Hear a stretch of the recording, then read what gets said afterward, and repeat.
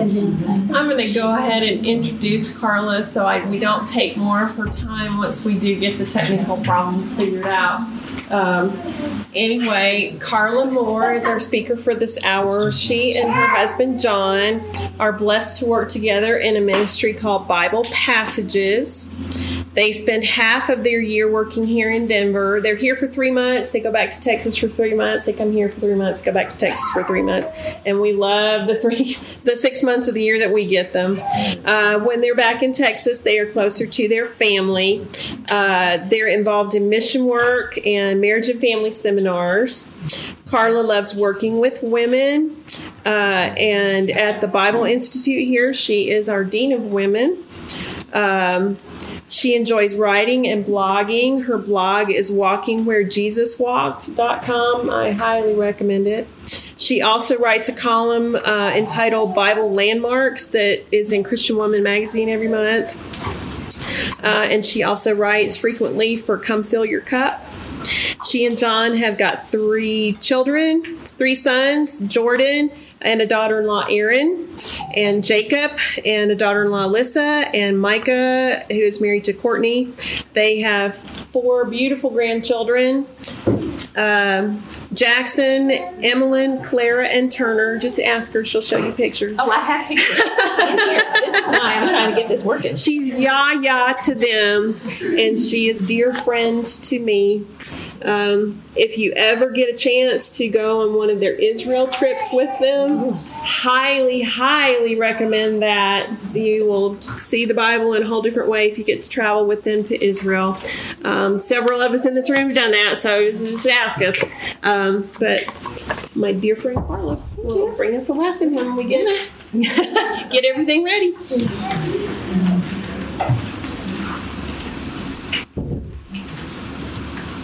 Song and dance routine. Let's just not worry about it. I'll just turn it around and pick it up. It's fine. It's okay. It's not big deal. Good. That's not big deal. We'll get it next time. Yeah. Thanks, Wayne. Thank you.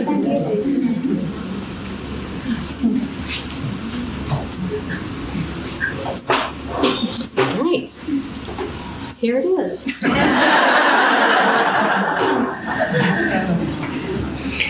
Okay. Let's see if anything else can go wrong. Good morning. It's really good to be here with you. I'm excited to be before you and to see your faces and people that I haven't seen in a long time that I'm really excited to see. And just thank you for being here. I'm going to start out with something a little unpleasant, though. The topic, I'm just going to turn this around, and some of you can see it. It's not a big deal to see it. I'll be able to get through without it. But I want you to imagine something a little unpleasant. It's Sunday morning, and sitting next to you is a former prostitute. On opposite sides of the room, avoiding one another, are 2 of your Christian sisters who were involved in a very bitter, very public dispute. And tomorrow, they're headed to court. At the end of the next row is a woman that you know used to be in a sexual relationship with another woman. And serving communion to you is a man who is known as the town drunk, used to be known as the town drunk. And as you came in the doors, you could feel tension so thick you could cut it with a knife because of 2 families who were in the middle of a very public and bitter feud. But more than anything else, the elephant in the room, one of your members is known by the entire town to be involved in an incestuous relationship. And what's even worse than that is the people in your congregation are okay with it. In fact, they brag about how welcoming they are to any and everyone. They say, "Who are we to judge?" You know what? This may be much more accurate than we care to think in the church at Corinth, the book that we're studying this weekend.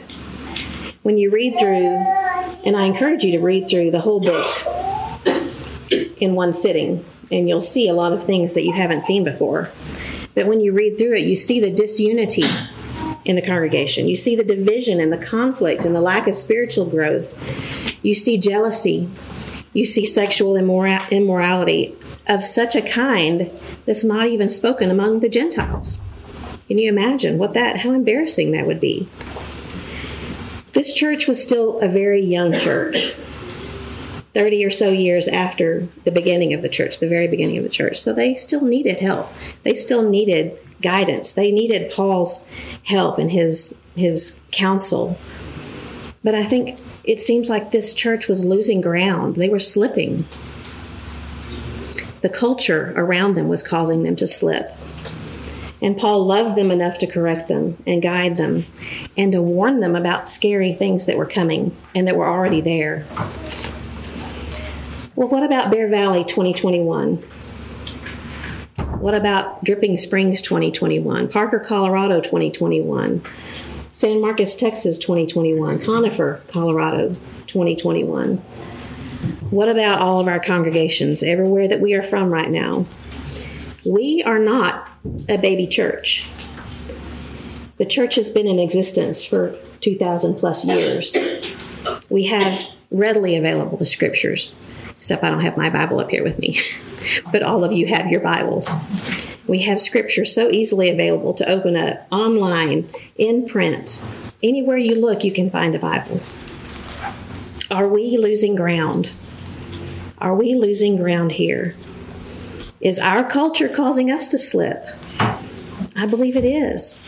Are we afraid of the social backlash that comes when we say something publicly about sin? Are we afraid of these social agendas that are becoming more and more prevalent that tell us we can't know the difference between male and female? Up is down, down is up, right is wrong, and wrong is right. But the Bible told us this would happen. Do we not more than ever need to be deep in the Word of God, seeking correction, seeking guidance, seeking that teaching and that encouragement that God will give us, to be grounded in the faith? We need that reminder of what the Lord did for us. I need that. You know what? Scary things are on our horizon too. Scary things are here right now. Paul wrote this letter to the Corinthians to address their questions that they had sent him. And he wanted to remind them of their obligation and their commitment to the Lord. And our text this morning is at the very end of this letter in chapter 16. And he was wrapping up all of the things that he was to say. At the end of your letters, when you're writing someone, what do you do? When you wrap things up, you remind them of how you love them, right? Last minute things that are very important that you want them to be sure of. And that's what he did here. And in chapter 16, verses 13 and 14, he gives 5 imperatives. And these in the Greek are verbs that deliver a command to follow through on the action that's given. All of these verbs are in the present tense, and that means that they're to continue obeying these commands, continue doing the things that they've been instructed to do. So our text, 1 Corinthians 16, 13 and 14, this says, "Be on the alert, stand firm in the faith, act like men, be strong, let all that you do be done in love." I want us to take a closer look at these commands that are very much applicable to us right now, today, September the 18th, 2021. Most of these words in the Greek are just one word. And in our English language, they're translated out into more. The first one is a word, and I put it in the manuscript, but it's a word that's pronounced Gregoreo, and it means to be on the alert. Oh, wait, I was going to show y'all a fun picture of a fighting congregation. Be on the alert. I know y'all can't see that. It means to be in constant readiness, to be watchful, be vigilant for your life, your spiritual life. When we look at these words, it's good to look at other places where they're used to see more about their meaning. And this word is used in Matthew 26, verse 38. And this is when Jesus was in the garden and he was there with certain of his disciples. And remember, he asked them to watch and pray. That word watch is the same word here. He wanted them to be alert with him, didn't he? But they weren't. It's also used in 1 Peter 5:8. And this is the passage that tells us to be of sober spirit. In other words, be on alert. Because why? Your adversary, the devil, prowls around like a roaring lion, seeking someone to devour. And that someone is you and I. And it seems like when you read through this book of 1 Corinthians, it seems like they opened the door wide to these sins. They were not guarding against them. They were opening the door wide to these sins. Are we doing that? Have we done that? Our job is to be a sentry. Imagine those guards up on prison towers that are looking and watching, making sure that no one gets in or out. That's our job, to be a sentry, to be watching. We're to prevent harm. That's what we want to do, prevent harm for our families, for our churches. A sentry's job is to call out an alarm when he sees danger on the horizon. Here's the shameless plug picture of my grandchildren. But let me tell you what, when I think about being on guard and careful and on the alert, I'm not sure what it is, but I find myself much more on guard with them than I was with my own children. What'd you say? Someone have a reason? Have you been there? You know what I'm talking about? I'm constantly following along behind them as they're toddling along, and I'm looking for broken glass or cigarette butts that they might put in their mouth or bees that might sting them, and I don't know if they're allergic to them. I'm on guard with my grandchildren because I love them, because I want to protect them. I don't want any harm to come to them. And that's what God wants us to do within our churches. He wants us to be on guard, on the alert, and protective, and keep anything bad from happening to those that we love. The next word is a word that he says stand firm, and it's pronounced steko. And this means to persevere, to be steadfast, to be firmly committed in conviction. But what do we tend to persevere in? What do we tend to be firmly convicted about?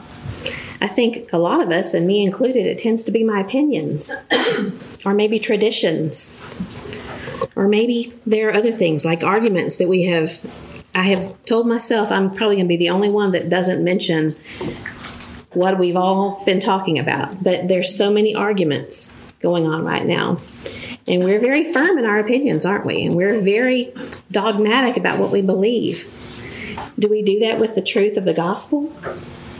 I think we tend to be a little bit more dogmatic and strong about our opinions about what things are going on right now in this world than in the world that's to come. Paul says to stand firm in the faith, in the truth of the gospel. He doesn't say just stand firm. He says stand firm in the faith, doesn't he? How was this word used elsewhere? It was used in Philippians 4, verse 1. He says, in this way, stand firm in the Lord. So in what way was he talking about? When you look up at the chapter above, in chapter 3, verses 16 and 17, he says when you live by the standard that they had been given, that Paul gave them this standard, follow Paul's example in walking according to the pattern. So stand firm in the Lord. Also in 1 Thessalonians chapter 3, verse 8, Paul was comforted and he was thrilled to hear of the Thessalonian church's faith and love. And he said, now we really live. He said, now we really live if you stand firm in the Lord. Sad. There is no life like the life in Christ when we stand firm in the Lord. Now, I'm not any expert in battle strategy. I barely understand any of the World War II movies that John loves to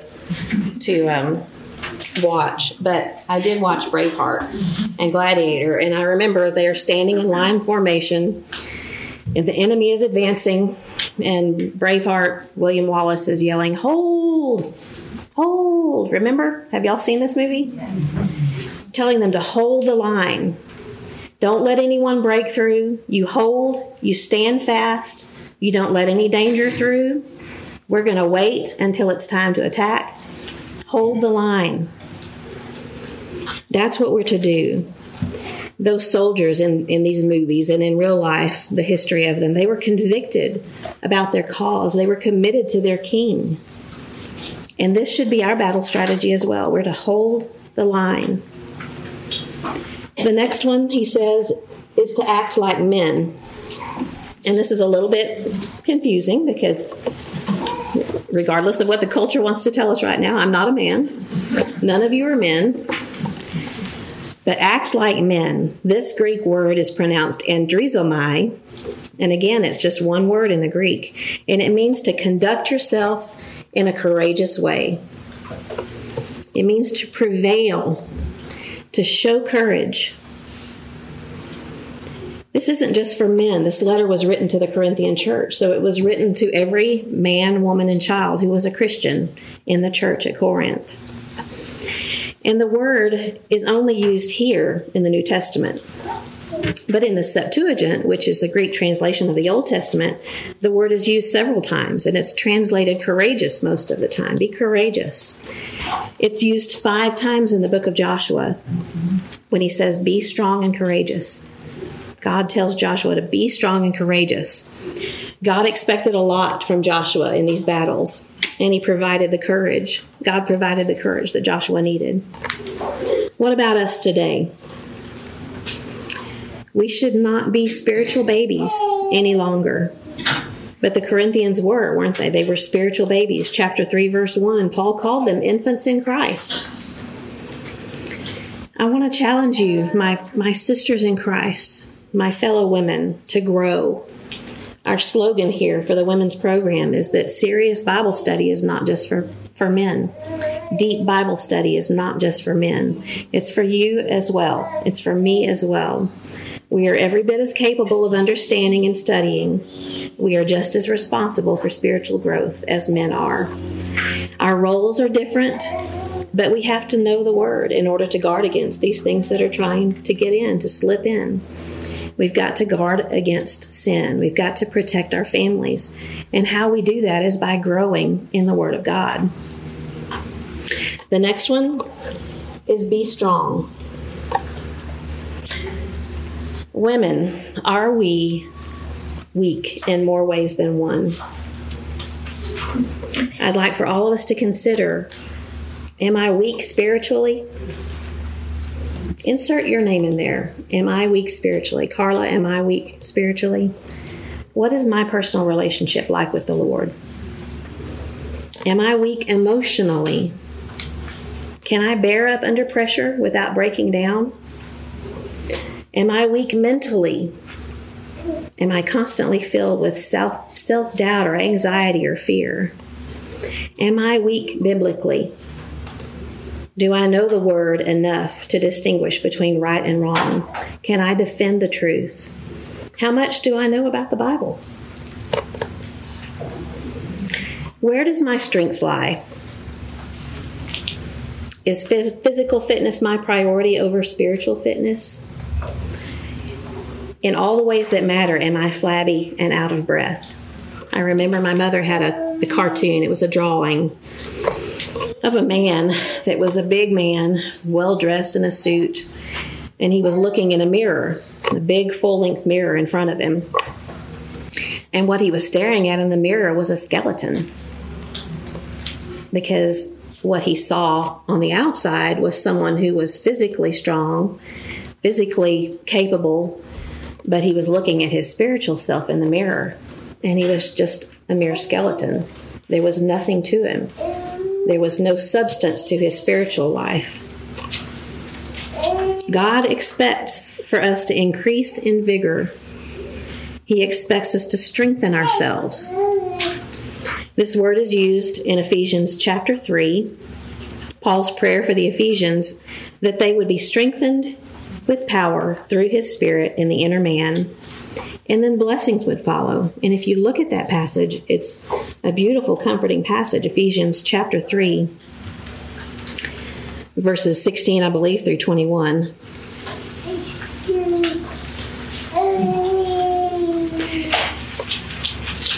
And Paul is praying. He says that God would grant you, according to the riches of his glory, to be strengthened with power through his Spirit in the inner man. So be strengthened. It's the same word here. So that Christ, and this is the result, so that Christ may dwell in your heart through faith, that you, being rooted and grounded in love, may be able to comprehend with all the saints what is the breadth and length and height and depth, and to know the love of Christ, which surpasses knowledge, that you may be filled up to all the fullness of God. Now to him who is able to do far more abundantly than all we can think or ask, according to the power that works within us, to him be the glory. So you look at those blessings that follow when we strengthen ourselves, and we're not having to do it alone, but we do have the effort to make to strengthen ourselves. Then we know that Christ will dwell in our hearts. We know that we'll be rooted and grounded in the faith. We'll understand that three-dimensional aspect of God's love, the height and the breadth and the depth, and that we'll be filled with the fullness of God. That sounds like some wonderful results of strengthening ourselves. The word is also used in Ephesians chapter 6, verses 10 and following. He says, be strong in the Lord. What does he say after that? In the strength of his might, right? Godly strength is not up to me.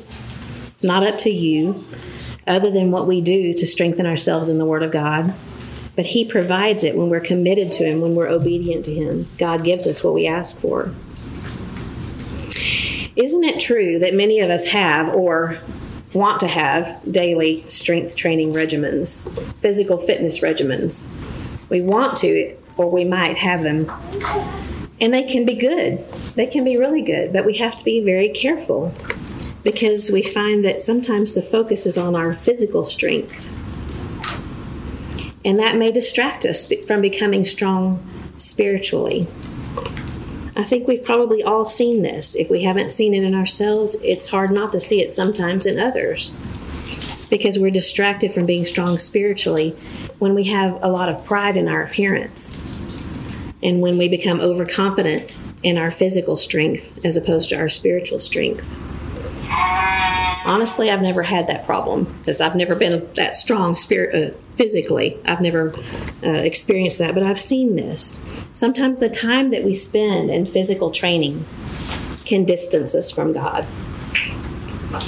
I'm not saying these things are always true, but I just want to caution us not to put our physical training over our spiritual training. That's important.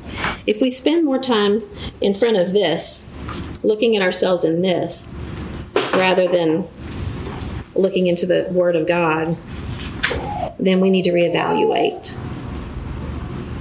James 1, chapter 1, verses 23 and following says, if anyone is a hearer of the word and not a doer, he's like a woman who looks at her natural face in a mirror. For once she has looked at herself and gone away, she's immediately forgotten what kind of person she was.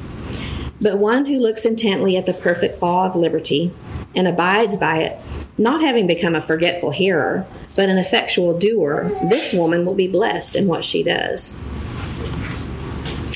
This word also refers to mental strength. God wants us to strengthen ourselves mentally. And I have to tell you, all of you, that I have been my friends can tell you this, I've been extremely nervous to talk about this because we tend to be defensive of ourselves in this area. I'm asking for all of you to hear my heart and to not assume that I'm belittling anyone or denying any kind of mental illness. If you know me at all, you know that I'm an advocate for taking care of things like that. I don't deny at all the efficacy of medicines. I mean, I'm on blood pressure medication, thank you to my husband, who scared me to death a few months ago. Probably was there before, but he pushed me over the edge. Those medicines help keep me on a stable course. And I know that there's medicines that help keep us mentally capable of doing things. So I don't at all deny the efficacy of medicines and therapies. There are definitely legitimate mental and emotional difficulties. I understand that. And I also understand anxiety. I do. I've had it. Don't assume that I don't know any of these things. Please. I have my own issues. I understand that medications help us day to day to enhance our lives and enrich our lives and make us able to take things in and function much better. But this is what I want to say. I believe that our culture has weakened us. Our identity becomes so easily wrapped up in a label or a diagnosis. We tend to say things like, I'm an anxious person, and we may be. Or I'm depressed, and we may be. We hear jokes a lot about OCD or social anxiety. But you know what? It becomes easier and easier to become that diagnosis. Sometimes we even project them onto our children. Maybe a nervous tummy before school becomes anxiety, or our child being teased becomes being bullied. Again, I do not deny that those take place, but I want us to be careful not to project our own thoughts, anxieties, problems, and issues onto our children. I don't deny that some children struggle with these things too, but is it my struggle or is it theirs? Am I guiding them and teaching them mental strength and toughness? Maybe making a friend out of someone that they consider a bully, or maybe taking the bull by the horns and doing something that we don't want to do, being courageous about it. Please be careful about this. Some of us may need less professional help than what we think we need through counseling. And yes, it's very valuable. Most of you know that my husband has a counseling degree, and we counsel all the time. Please don't come away from here saying that I don't believe in counseling, that I don't believe in medication. If you do leave here and say that, you're not telling the truth, because I'm telling you I believe in them. I want to say, see your doctor. Talk to a therapist. Take your medicines. But keep going. Keep going. Don't simply think of yourself as your diagnosis. Don't think of yourself as anxious, depressed, obsessive, whatever. Instead, here is your label. Here is your mantra. Here is your focus. I am a beloved daughter of the King. No matter my past, no matter my present realities, He loves me. He died for me. I was created by Him. I am known by Him. I was formed in His image. All that I need, I find in Him. Please, friends, rest in this.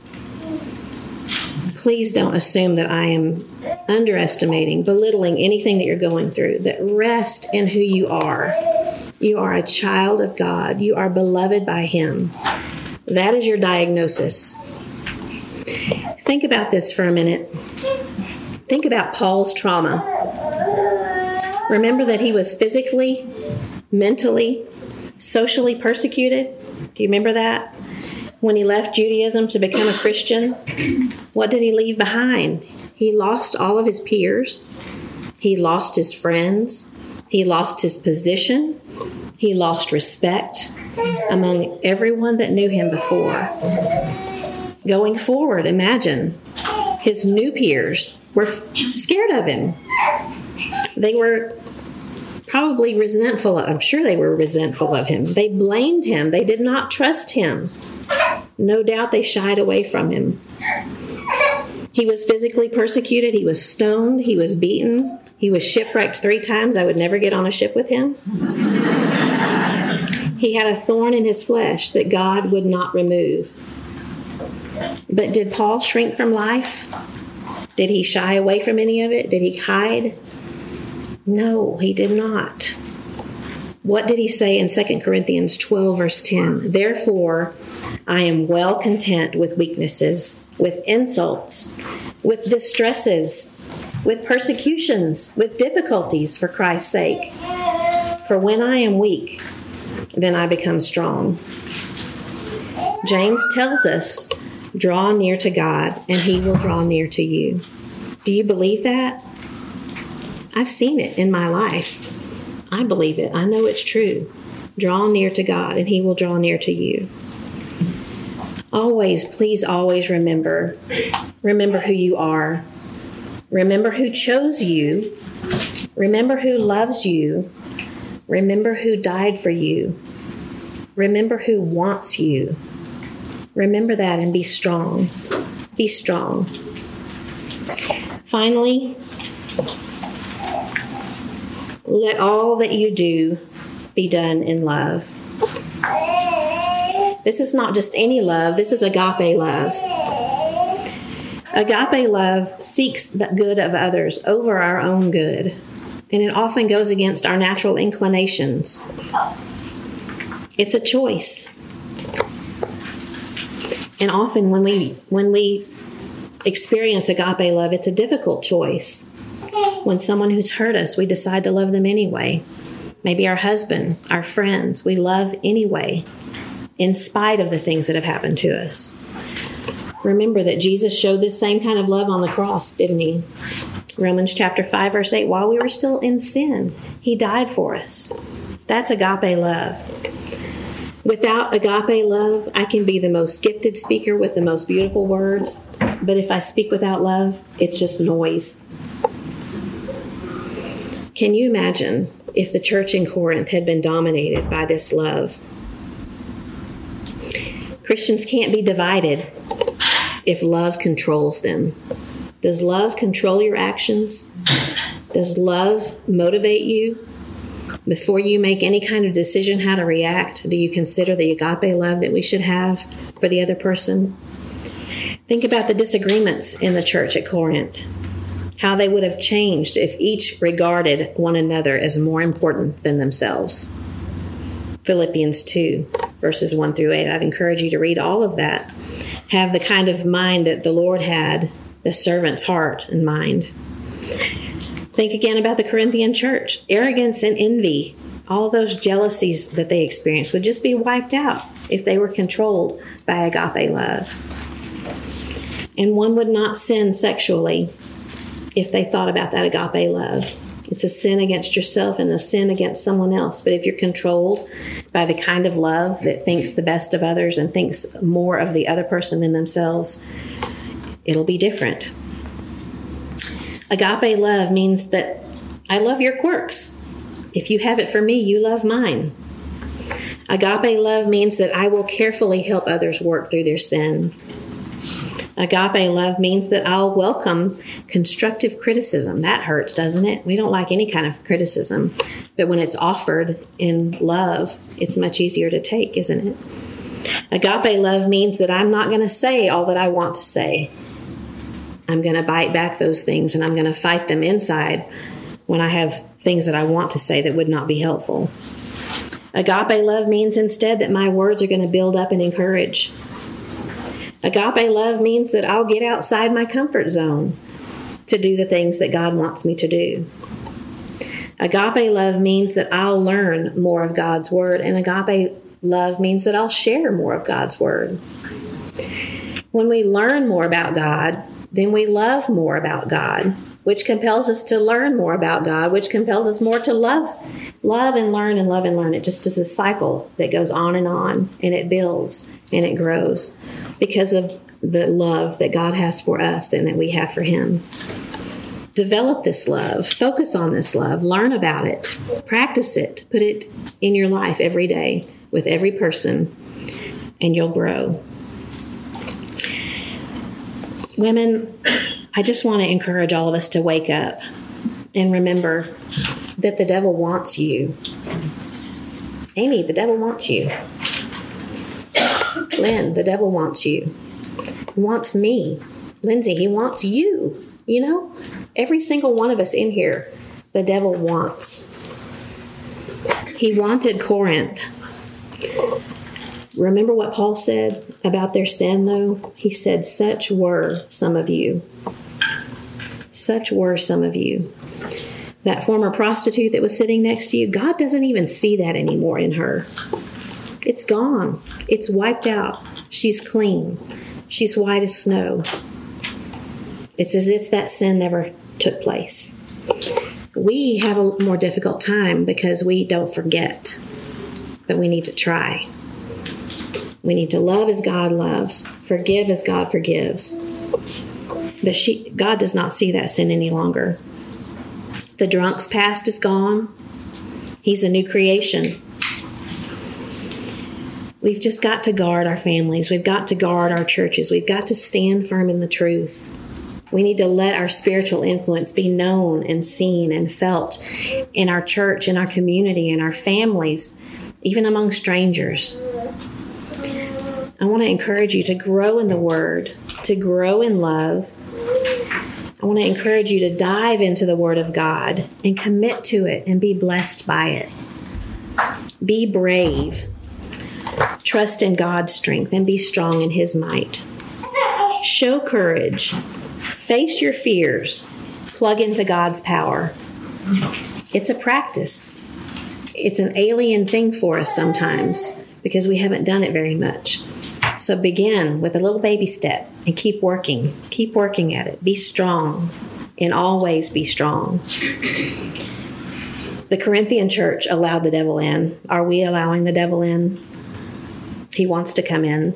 But if we stay alert, if we stand firm, if we remain courageous, if we're strong, and if we do all that we do in love, then we will win against the devil. I want to thank you for your attention. Thank you for hearing my heart. Kathy Petrillo wants to make an announcement.